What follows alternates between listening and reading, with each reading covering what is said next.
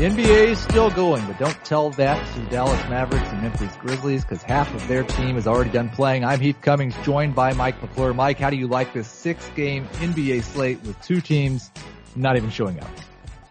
I love this slate here. You got two teams not showing up, only have lines for 4 of the 6 games at this point in the day still. There's just a ton of injury news to sort through at this point. And like you said, the Mavericks are deciding that they're going to join. The Grizzlies have been taking the night off for the last month of the season. The Mavericks have decided that they're going to do that tonight on the road in Orlando. And there's a lot of value out there, but a lot of question marks still about who's actually going to play minutes tonight. I like it when the guys get rested because they're not on board with tanking and they're trying too hard. Yes, that is my favorite. I mean, it's got to be tough because some of these guys, they're actually still playing for a job. So it's a tough spot for some of these players to be in. Okay, let's take a look at the slate. And the first thing I'm going to say, Anthony Davis, 12,300. You're playing him, period. Don't do anything else. It would not be a good idea. It would not be profitable. There is only one other player on FanDuel that's even $10,000. That's Andre Drummond, and he's questionable. So you may play both Anthony Davis and Ben Simmons with all the value that's out there, but you're playing Anthony Davis, right? Yeah, you definitely have to play Anthony Davis tonight. Look, even in a 13-point spread at home against the Grizzlies, who have nobody that can guard him, the Pelicans are still going to let him play his full minutes as long as he doesn't get hurt. So Anthony Davis, definitely the must play. Really the only guy that should be considered a stud on the slate, considering Andre Drummond is questionable. I think the most interesting game, and we'll get to the value plays from Dallas, we'll get to the value plays from Memphis. Those guys will help us to fit in Davis and maybe another stud. The really interesting game, though, is Boston at Toronto. The Celtics, we don't know if they've got Terry Rozier back. We don't know if Shane Larkin's going to be able to play. They might both be on a minute limit, even if they can.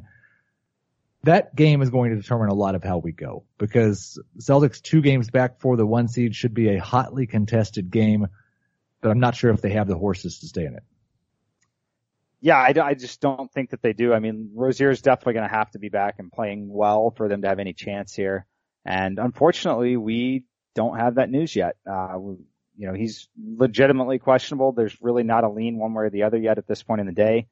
But that game is definitely going to be not only important for tonight's DFS, but also for that number 1 seed in the East. I will say I think you should have Jayson Tatum in your lineup regardless. He hit the rookie wall about a month ago, and he has broken through it over the last couple of weeks. He's been over 30 fantasy points in 6 of his last 8, including each of his last 4, 34.4 last night at Milwaukee. And if those point guards are not able to go, he will do a lot more playmaking.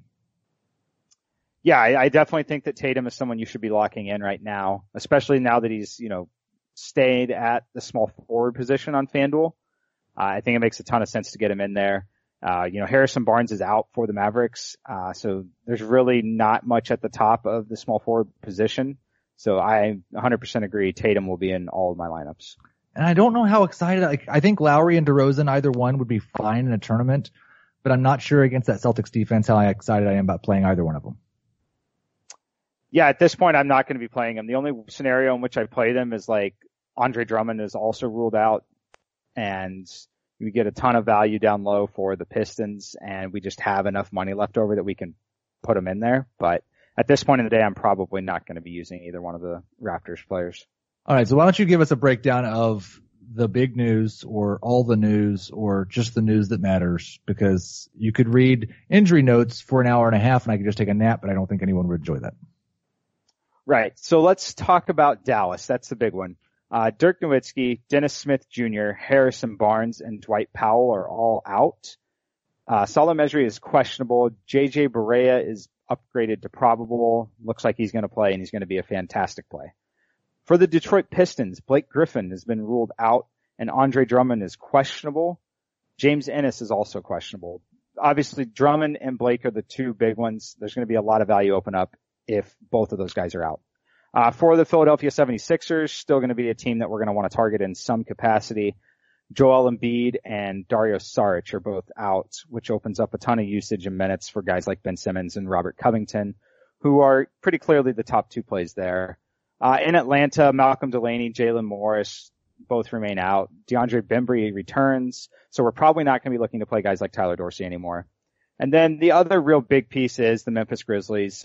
Wayne Selden, JaMychal Green, Chandler Parsons, Tyreek Evans, and Andrew Harrison are all out for the Memphis Grizzlies. And Terry Rozier, Shane Larkin for Boston. Brandon Ingram is questionable for the Lakers. Lonzo Ball remains out. And that is the injury news. All right, I've already put together most of a lineup just from what you just told me. We'll see if I listened carefully. We're playing JJ Barea at point guard on both sites, correct? Yes. Ben McLemore, 3,800 on FanDuel, 3,300 on DraftKings. Feels like an auto play and a good way to get another stud in with Anthony Davis. Yes, Ben McLemore is definitely a core piece of every lineup tonight. One thing you didn't say, but I'm going to add for the Philadelphia 76ers, Ben Simmons is a good play. Robert Covington is a good play. Ersan Ilyasova, who doubled in his last game, has topped 30 in 2 of his last 3 and should play 28 plus minutes. I really want him in my lineup. Yeah, I like him a lot. I guess the question would be, I think it's easier on DraftKings maybe than FanDuel, depending on how you want to do it, because on FanDuel you might be able to play Ben Simmons and Anthony Davis together. But I do like Ersan a lot. He's really good value, and honestly, having Blake Griffin out of the lineup for Detroit really improves this matchup for him. All right, so we're going to put Ben Simmons in the lineup on FanDuel and DraftKings. We're going to put Ersan Ilyasova at the forward position. So what we've basically got here is 54.67 remaining on FanDuel, which doesn't sound like a lot until you consider that you have Ben Simmons, Anthony Davis, Jayson Tatum, and Robert Covington all in your lineup. Barea and McLemore being the value plays. Who is your favorite option at point guard tonight? Is it somebody like DeJounte Murray? I do like Murray a little bit. My initial builds here are actually kind of just stacking the Mavericks up and using Yogi Ferrell alongside JJ Barea. Just because the team is so thin tonight, and he's going to be back to playing 30 minutes in this game. That's what I'm projecting. But I do like Murray. If you want to spend up a little more, I do think that Murray's in a pretty good spot. For the San Antonio Spurs. You could do the same thing at shooting guard. It's not really stacking up shooting guards because we have McLemore at shooting guard, but you could stack Jaylen Brown with Jayson Tatum. Brown only 5,500, played 36 minutes last night, 37.8 FanDuel points with all of the point guards out. I think if I knew for sure that those 2 point guards were out, that's what I'd want to do. Yeah, no, if we know for sure that they're out, I do think that that's one way to lean. Look, he's going to be a fine play either way. Not a great play, but at this point in the day, I'm pretty comfortable locking him in also. Okay, what we haven't talked about is what we're going to do at center. Joel Embiid obviously not playing. Andre Drummond is questionable with an illness. Vooch is our most expensive center at 9,300, but we won't be able to afford him. Who do you like at center tonight? Yeah, not a ton to love here at center. For me, I guess at this point, I kind of like Jonas, even though it's a tough matchup against Al Horford and the Celtics. He's going to play some minutes out there, and then Marc Gasol is still active for the Grizzlies. I think, he's probably only going to play 20 to 22 minutes, but that's probably where I'm looking at this point, unless, we get some real value and I want to spend up at the point guard position. The only thing I wonder is if the point guards are out for Boston, if Greg Monroe is a good option. He played 23 minutes last night. He's played 17 to 23 each of the last 3, 27 FanDuel points. He had 31.5 against the Jazz just a couple nights ago. He does seem to be doing more playmaking for them, but I'm good with going with Jonas in our way too early, 2 p.m. Eastern. Here's a lineup, but what you should really do is go to sportsline.com 10 minutes before lock and see Mike's optimal lineup. And in case you just forgot, this is turning into a long thing. In case you forgot, DFS podcast. That's the promo code. Get you the first month on Sportsline for just $1. So check that out. We plug Jonas Valanciunas in as our center on FanDuel and on DraftKings. And I'm going to see if we have a lineup that we don't hate for this early in the day. At shooting guard, that leaves us 5,600. Wow, Jaylen Brown fits there. How does this lineup sound, Mike? For just an early build, knowing that maybe 6 of these 8 will stay in the lineup. JJ Barea, Yogi Ferrell are the point guards. Ben McLemore, Jaylen Brown are the shooting guards.